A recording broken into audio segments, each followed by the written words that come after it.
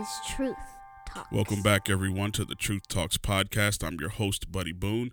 Thank you all for tuning in today. With me in the studio here is the pastor of Belcroft Bible Church. His name is Pastor Matt White. How you doing today, sir? I'm doing great, buddy. Good to be with you, man. Good to be with you as well, man. So we're going to jump right back in it. Last time we left you on a cliffhanger, and I had a question about the defy part.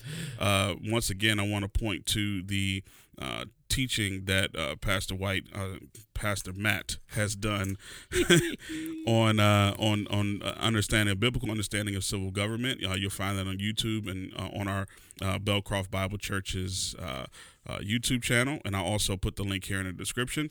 But the four things that we will do if we are to or to progress to define the government is one, appeal to the government first.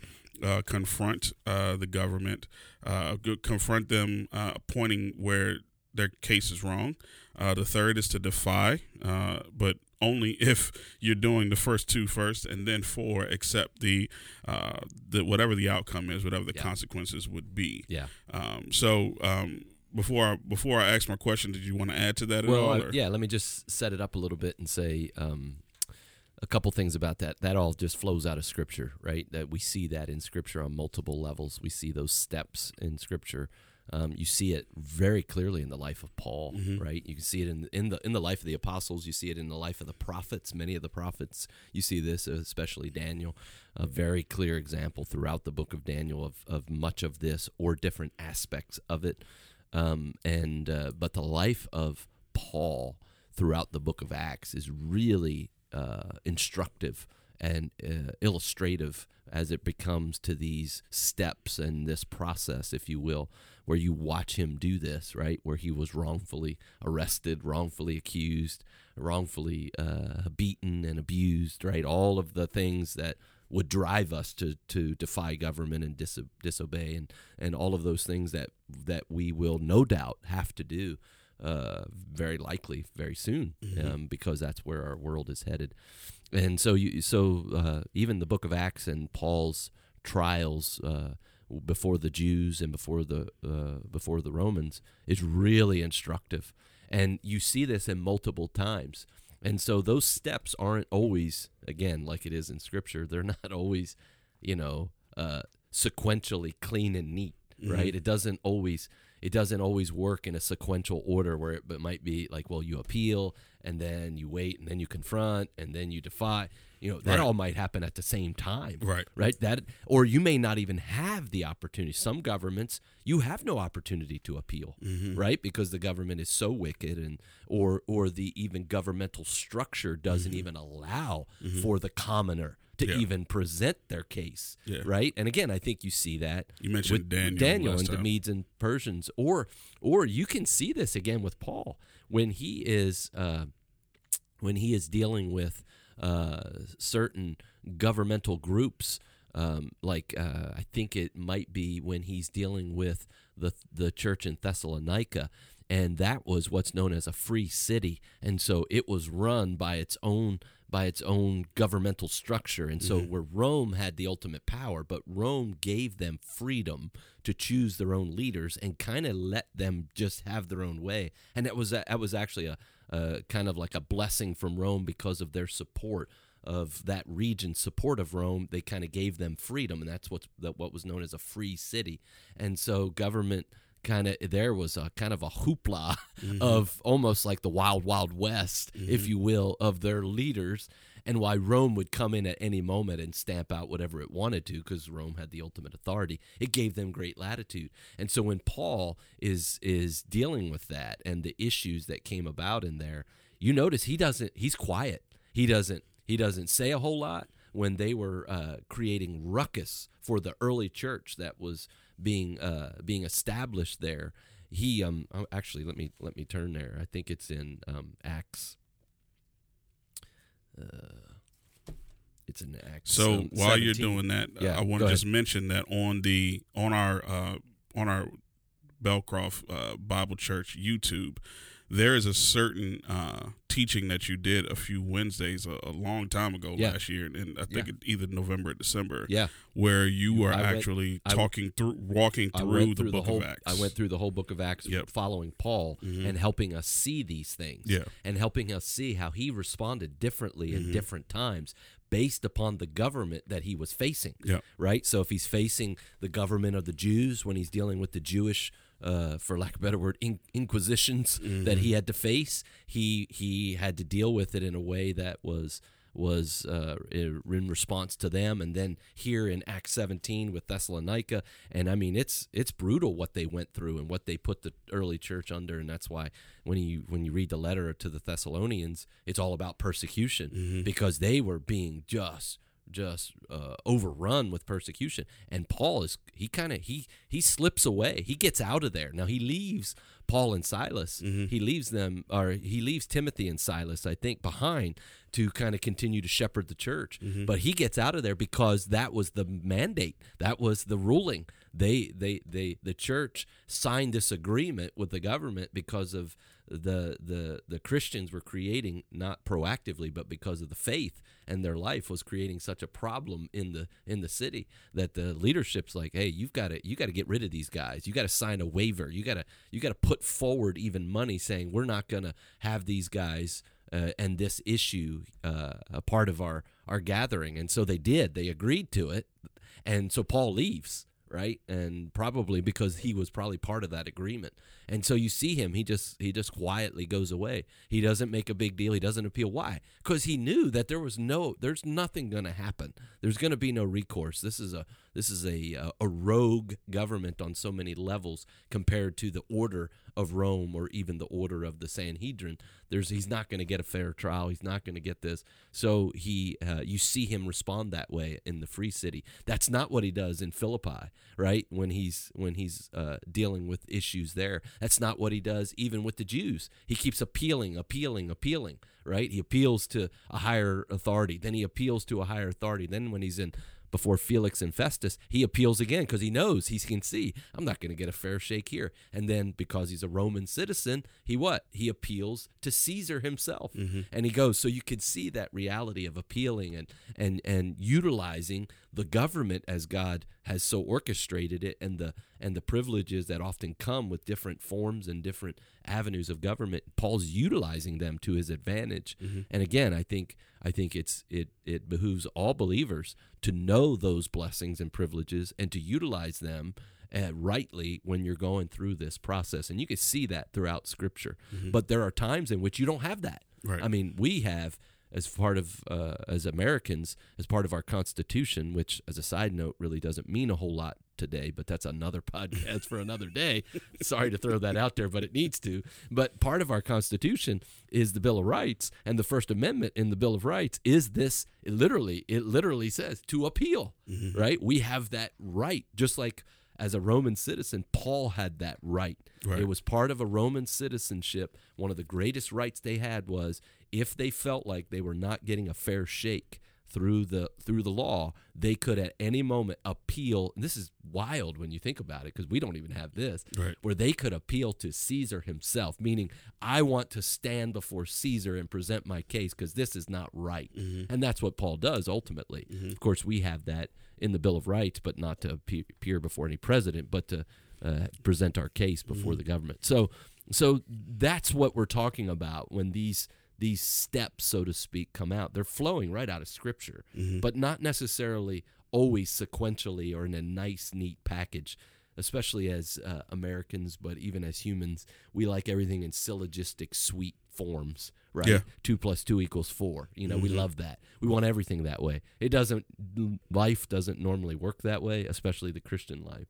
So when we're given these steps, it's not like they all work perfectly in order like that. We'd like them to, and I think if you could do it that way, that's probably the best way to do it, to keep things in order and to present your case and all of that. But it's not always that way, and we see it in Scripture where it doesn't. Sometimes it's in the moment you have to defy, but in that moment you're appealing, you're confronting, you're defying, like you're presenting your case, and so and of course then you accept. So my point is, I don't want anybody to misread and think, oh yeah, well it's just that easy. No, it's a mess. Anytime you got to deal with sin, it's a mess. Yeah. And if you're defying because there's sin involved, it's going to be a mess. Mm-hmm. And so that's where then the underground church and things like that do come into play, because there comes a time when you will obey God, right? As a believer, that's what we're commanded to do.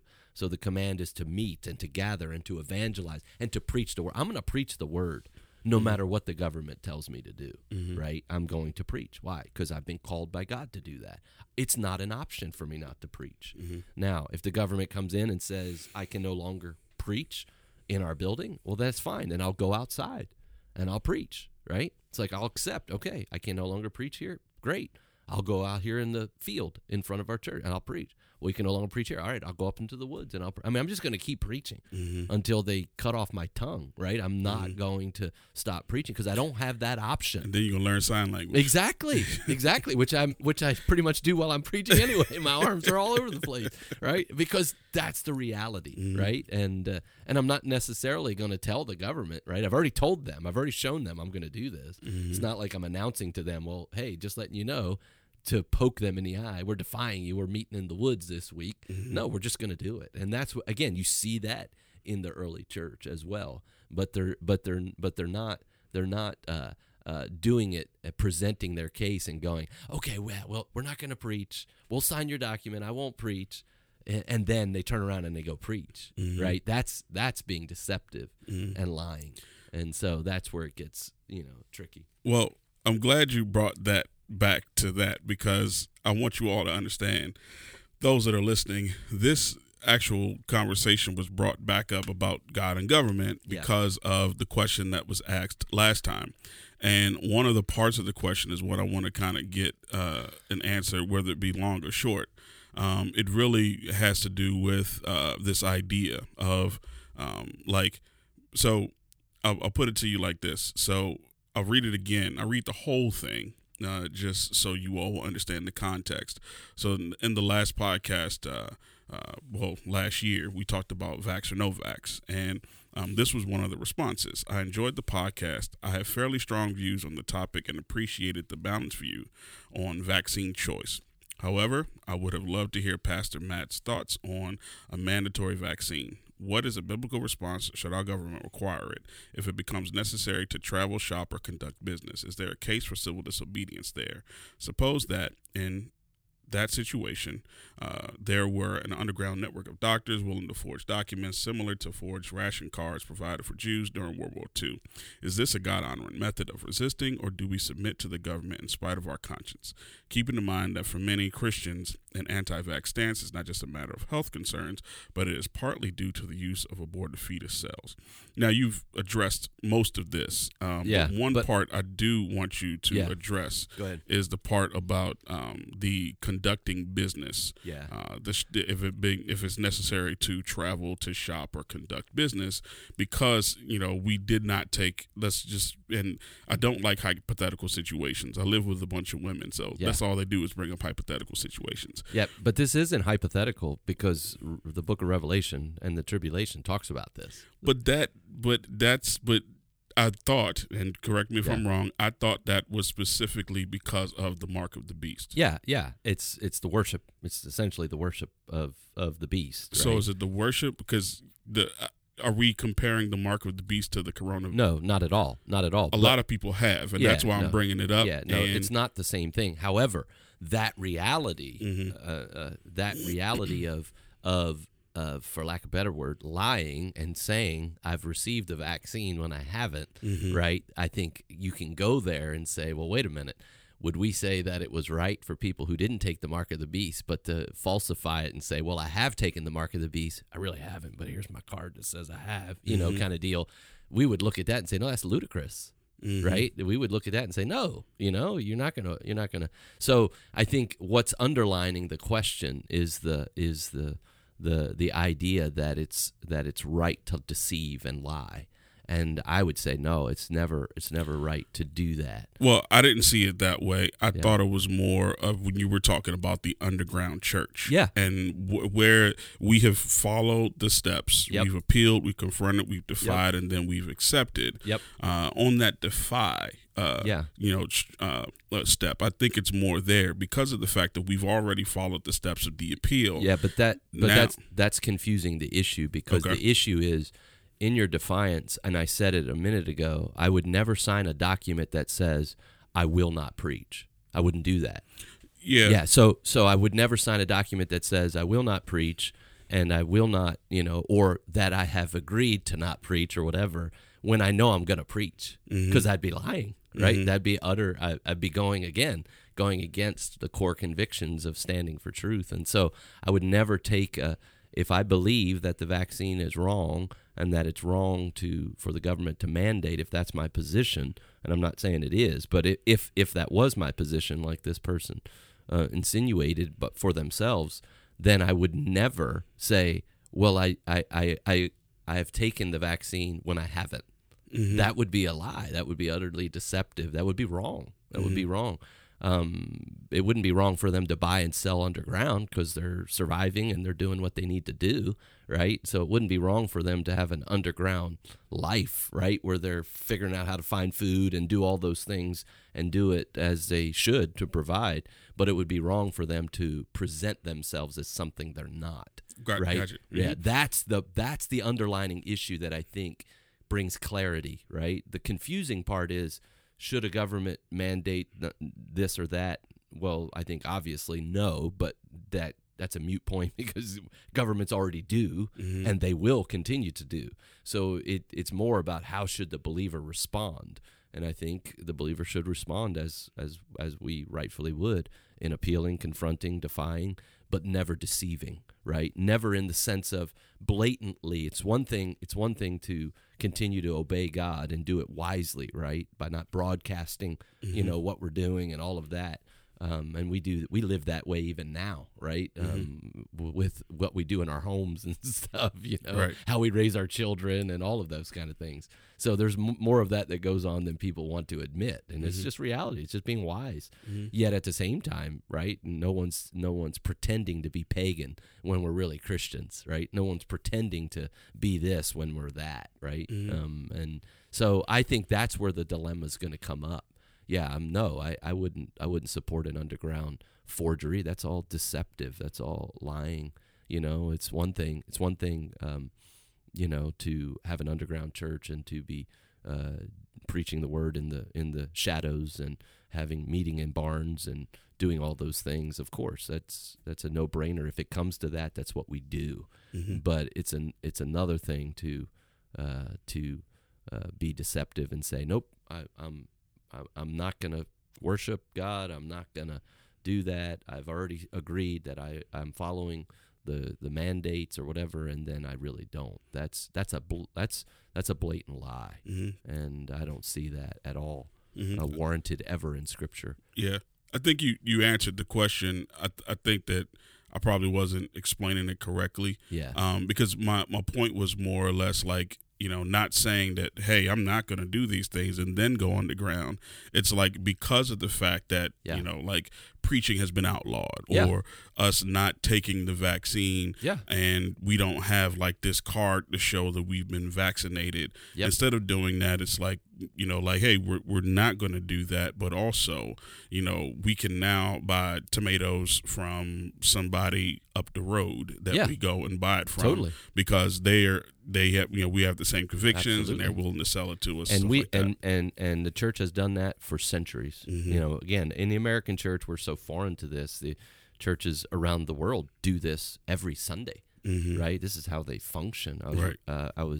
I was reading an article just the other day where a church has to do their funerals in secrecy because in this region of the world, it's illegal to bury the dead, right? Everything has to be cremated, and this church has a strong conviction that is not biblically warranted, and so they do their funerals and their burials in secrecy, right? Because this is their this is a core conviction of theirs, and so it's like, this stuff goes on all the time that we don't in American context, we don't resonate with it. Yeah. We don't realize that this happens, meeting in backroom alleys and in the woods and different places to worship, because they're going to be persecuted if they don't. And they're defying, local leaders, even tribes and whatnot, to do this, to evangelize. I mean, most of the Hindus that martyr Christians martyr them because they've been told you cannot evangelize. I mean, it's illegal, right, in so many countries to proselytize, to evangelize, and yet most of the times when you hear about somebody being killed in one of especially in Hindu countries, it's because they were evangelizing or discipling or whatever. And so it's like you're not going to stop doing that when you're a believer, despite whoever tells you, right? But you're going to do it in a wise way. Yeah. But you're not gonna do it with sin. Yeah. Right. And so that's where forgery. Anytime you hear the word forgery, you can just rest assured there's something wrong there. Right. Right. And so as believers, we're not gonna stoop to that level. And that's where the acceptance part comes in. Right. You're not accepting it. Right. You're trying to go around it. Right. Gotcha. Yeah. Makes sense. Now, I'm going to switch gears a little bit, because that was the first question I had. Here's the second question. Okay, so this is a new year, and we are looking at 2021 now.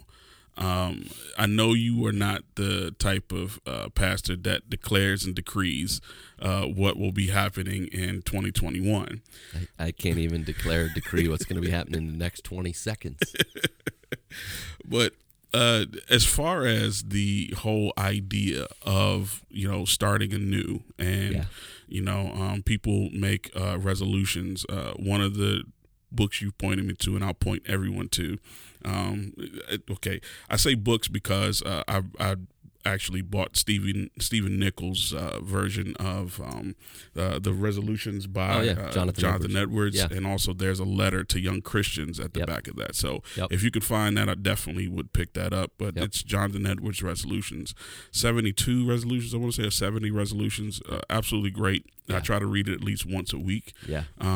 But with that being the kind of like the backdrop of it, and along with 2021, what are your thoughts on people actually doing those types of things? I mean, people may do a resolution, or they may in their brain say, well, I'm going to do this better, I'm going to do that better.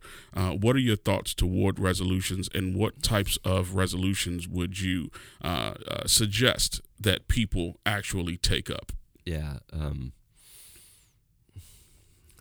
Is this a tough question? Am I stumping you, or are you just trying to figure out your angle? I'm reserving my immediate response. I you asked, and so I'll give you, and then we'll get into what matters more. But yeah, my feeling on resolutions are they're a distraction. In the American context of what we so let me just be really clear.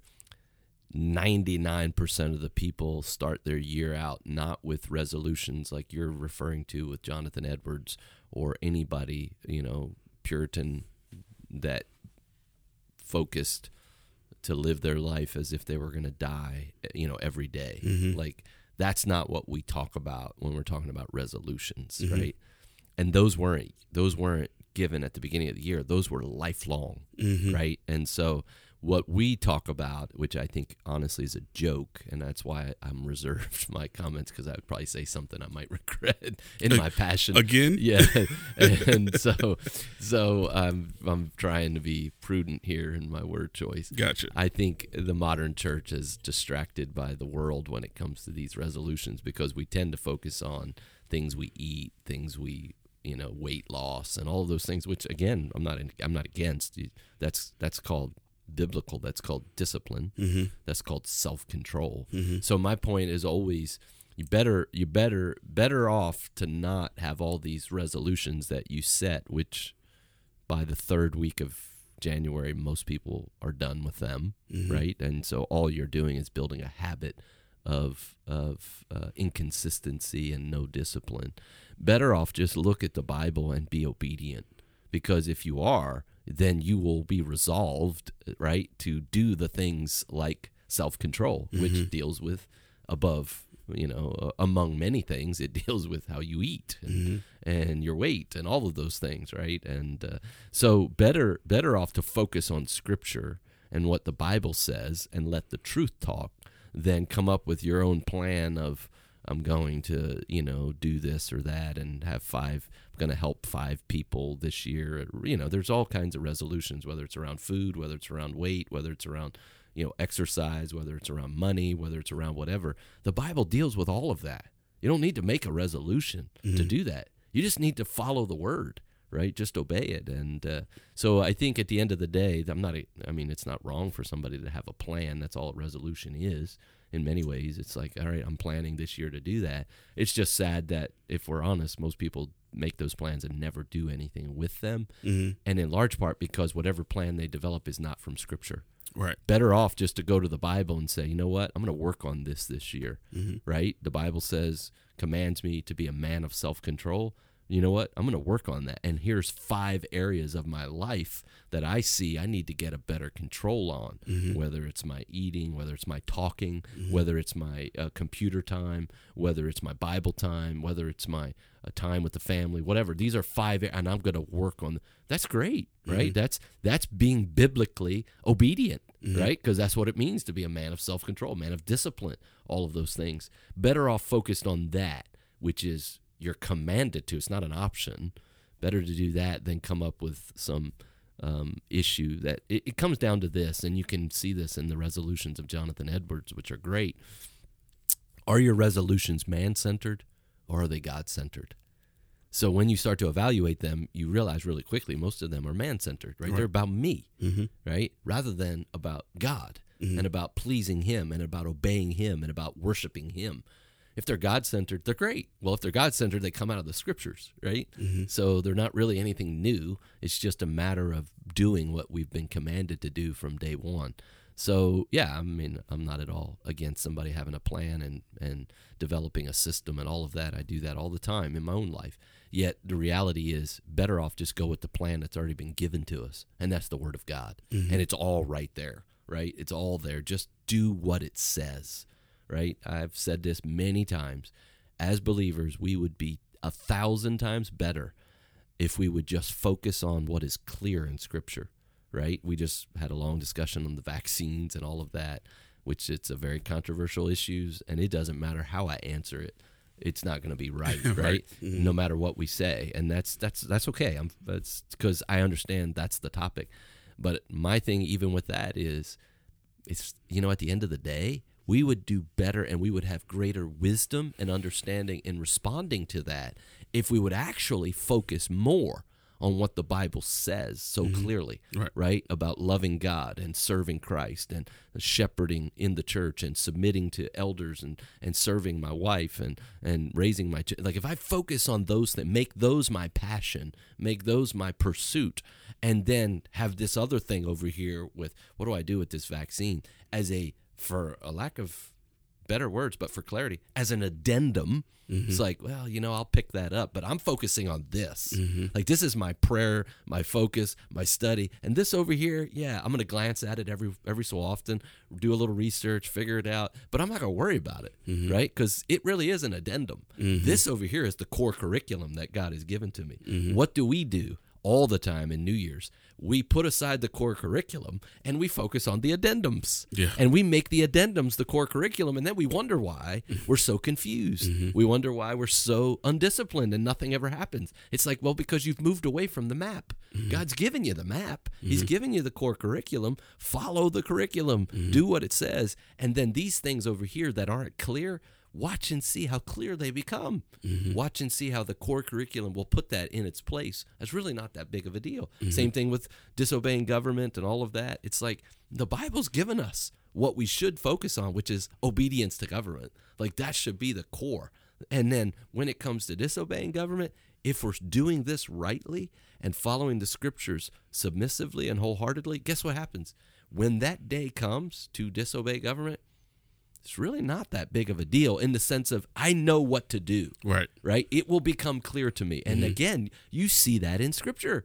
When Daniel's presented with the case, he doesn't pontificate. He doesn't poll people. He doesn't sit down and pull out 25 books. What do I do? He knows. He knows what he's supposed to do. Why? Because he's been following the core curriculum. Yeah. Paul the same way. The apostles, right? It's like they didn't have to think 2 seconds when they were told what to do. They didn't have to navigate some conundrum. They just said, no, we're not going to do that. And that's generally how it works. Right. But when you're lopsided in your focus, then it gets all confusing, and it's like, and Jesus Christ himself said that, right? You're going to be dragged in front of governors and synagogues, and you're going to be dragged in front of leaders, Gentiles, Jews, and they're going to persecute you. They're going to kill you. And he says, but don't worry about what to say. Don't worry about that. You'll know at just the right time what you're going to say, because the Spirit of God will lead you in that. And so oftentimes we get ahead of ourselves in worrying about so many of these things when we should worry in the biblical sense of concern and focus. We should have that on what God has already commanded us to do. 1 Thessalonians 4:1-7 ought to be the New Year's resolution for every man, which is what? All about controlling his body, i.e. his passions that are within him in his sinful nature, controlling them to a life of holiness and righteousness, because God has called us to sanctification, not to immorality and adultery and wickedness. He's called us to a life of holiness. That is crystal clear. And he even says, this is God's will for your life. Crystal clear. Like that's the resolution, right, for the man. That's the focus, not some of this other stuff. And if you're doing that, then this other stuff over here becomes really, really clear. Yeah. So there you go. That's good. I appreciate that. Last year, 2020, we as a church started the year off reading Proverbs. Yes, we did. Excuse me. And it was one chapter a day. So January 1, it was chapter 1 all the way through chapter 31, which was January 31st. And retrospect, it was an amazing start to the year. It was, especially because of the tests and trials we went through last year. We needed it. Yeah, we needed it. We didn't know we needed it right at the level we needed it, but God was good. So I would definitely encourage you all, depending on what day this is that you're listening to this, to if not start now, read from chapter 1 all the way up to wherever you are. That's a good and begin. That's a good way to just read the Scriptures and to be in the Scriptures and to begin to discipline yourselves. Let me just encourage our listeners. It's better to do something small and do it well and consistent than try to do something big and do it inconsistently and do it bad. And that's where most people go off the rails, like scripture reading or prayer, right? Better to start out with reading a chapter a day than set out to read 10 chapters a day and you don't read any. Yeah. Right? Better to do something small and consistent where you can actually meditate on the Scriptures, where you can actually be saturated in the Scriptures, than just checking a box to appease your own Pharisaical guilt, right? And so that's a really good one where you read a proverb a day, right? Chapter 1 for day 1, and it just sequentially continues. It's so easy to follow because it's already lined out, 31 days in the month, 31 chapters in Proverbs. It's great, and it's wisdom, and it's so applicable, and there's so much meat for you to meditate on throughout your day. That's a really good one to do and to start out with, and then to grow in.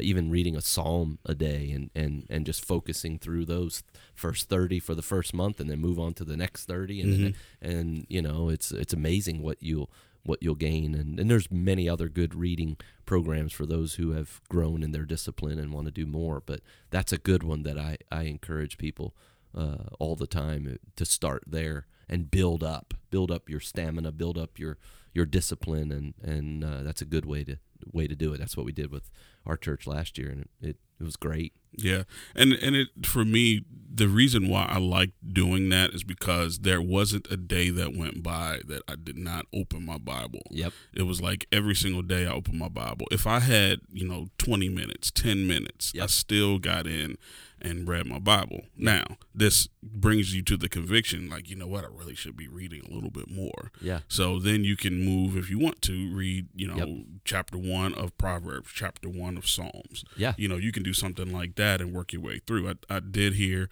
that you can read through the whole book of Proverbs in 30 days the whole book of Psalms in 30 days along with Proverbs. So you read one Psalm and then five Psalms until you're one Proverb. Yep. The only thing is when you get to chapter 119, that's a long reading day there. Yeah.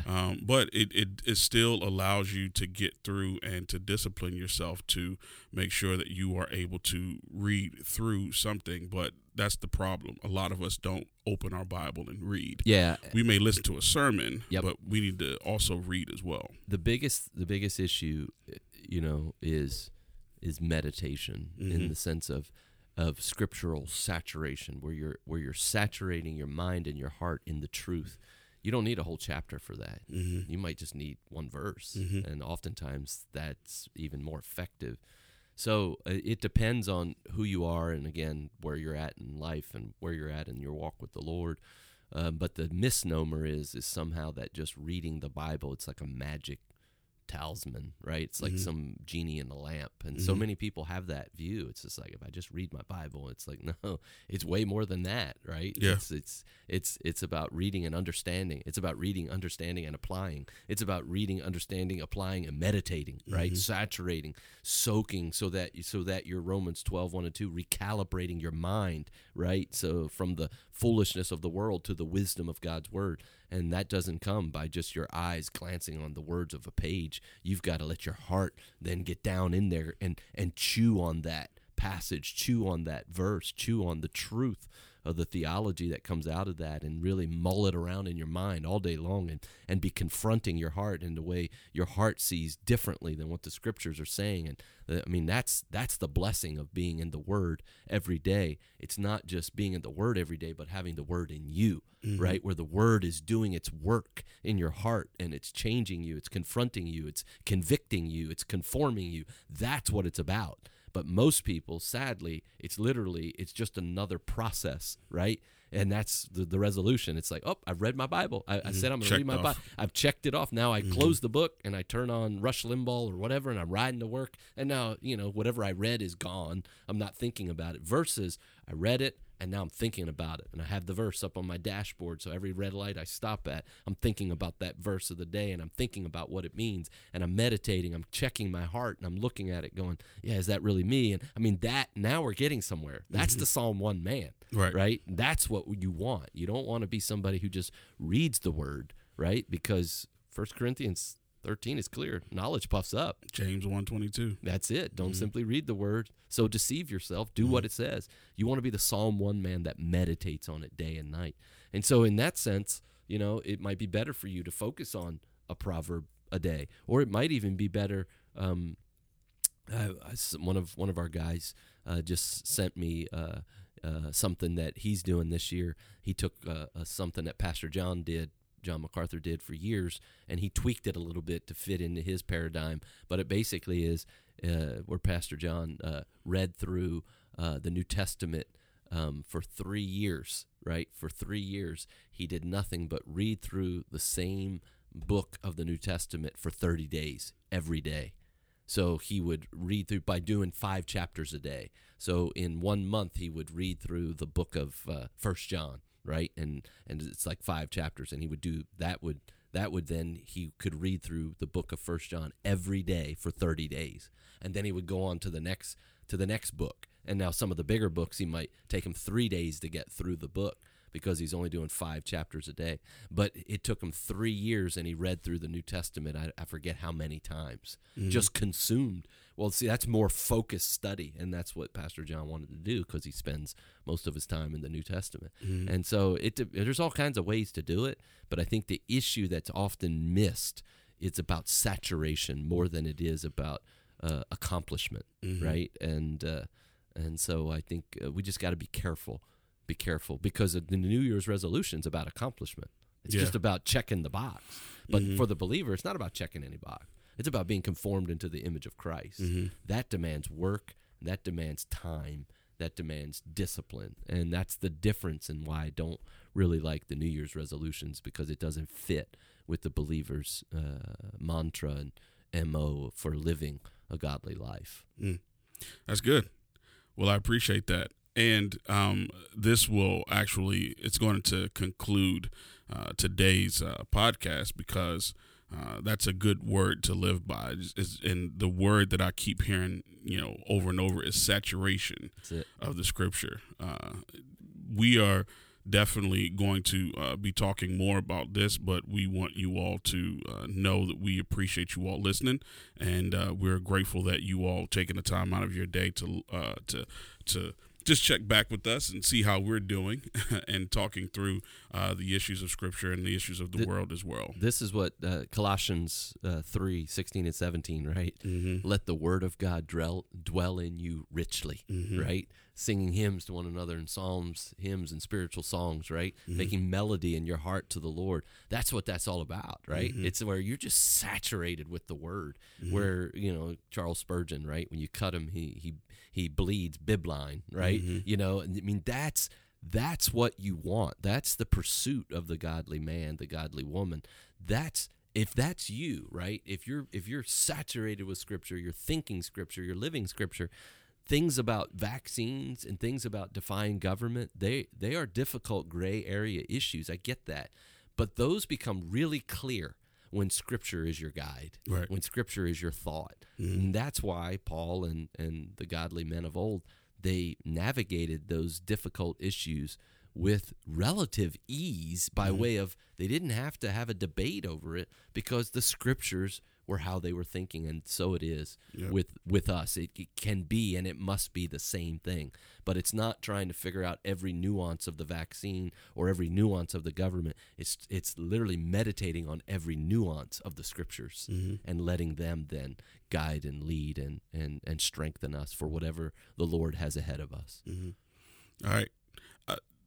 Is that all? I want to make sure I don't cut you off, because I know you can go. That's all till next time. All right, because I wanted to end the program, but I saw you bubbling. I'm like, I'm not just gonna cut it off. I got to hear what he has to say. So I just want to make sure. It's a new year, brother. We're rolling. We're rolling. Look, the stallion in the stalls, man. Come on, let me out. You just don't let the horse stay in the stall. When that horse is ready to run, you just let it run. Bouncing up against the cage. Come on, man. That's what I saw. I was like, all right, I was trying to end the podcast, but no, it's not time yet. But I just want to make sure that we're good on this subject right now. If there's anything else you want to add to it, feel free to. No, I'll just keep going. So all right. Well, if you have any questions about anything that we have said, or any question for Pastor Matt, please feel free to email us at thetruthtalkspodcast@gmail.com. You can also look us up on Instagram and on Twitter. The Truth Talks Podcast on Instagram and the Truth Talks P1 on Twitter. But you can also leave us a voicemail at 812. Sorry, that's not the number. It's 612-88-TRUTH. And you leave us a voicemail, and we'll be happy to listen to those and answer any questions you have. Thank you all for tuning in. And now, here is the gospel of Jesus Christ. This is the gospel of Jesus Christ. The biblical gospel starts with God. Out of nothing, God made everything, including you and me, to bring himself much pleasure. His purpose for us as humanity was to love, obey, and enjoy him perfectly. Instead of this, man has sinned against our loving Creator and acted in rebellion. Since God is good and just, he must punish sin that deserves eternal, conscious punishment under God's wrath in hell. But God, being merciful, loving, and gracious, had a plan to punish sin, and so be a just judge, and yet forgive sinners, and so display mercy, by sending his own Son, Jesus Christ, the co-equal and co-eternal Son of God, to take on human flesh, fulfilling his perfect requirements in the place of sinners, loving, obeying, and enjoying him perfectly. Furthermore, Jesus bore the full wrath of God upon the cross, and he satisfied the eternal anger of God. standing in the place of sinners, though he was himself perfectly sinless. God showed his acceptance of Christ's sacrifice by raising Jesus from the dead after 3 days in the grave. Now Jesus commands everyone, everywhere, to repent, turn from their sin, and believe, trust in him. This is the glorious transaction. God then charges Christ's perfection to the sinner, and no longer views him as an enemy, but instead an adopted son and daughters covered in the perfect righteousness of his Son. We can now have peace with God and have eternal life with him forever. It's true for every person in every culture, in every place, in every language through all time. So our response to this good news is repentance and faith. Dear hearer, behold, now is the accepted time. Behold, now is the day of salvation. Turn from your sins, believe in the Lord Jesus Christ, and this day be reconciled to God.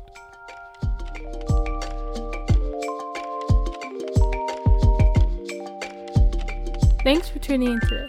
Please subscribe to the podcast and leave a comment. If you have a question, please send them to thetruthtalkspodcast@gmail.com.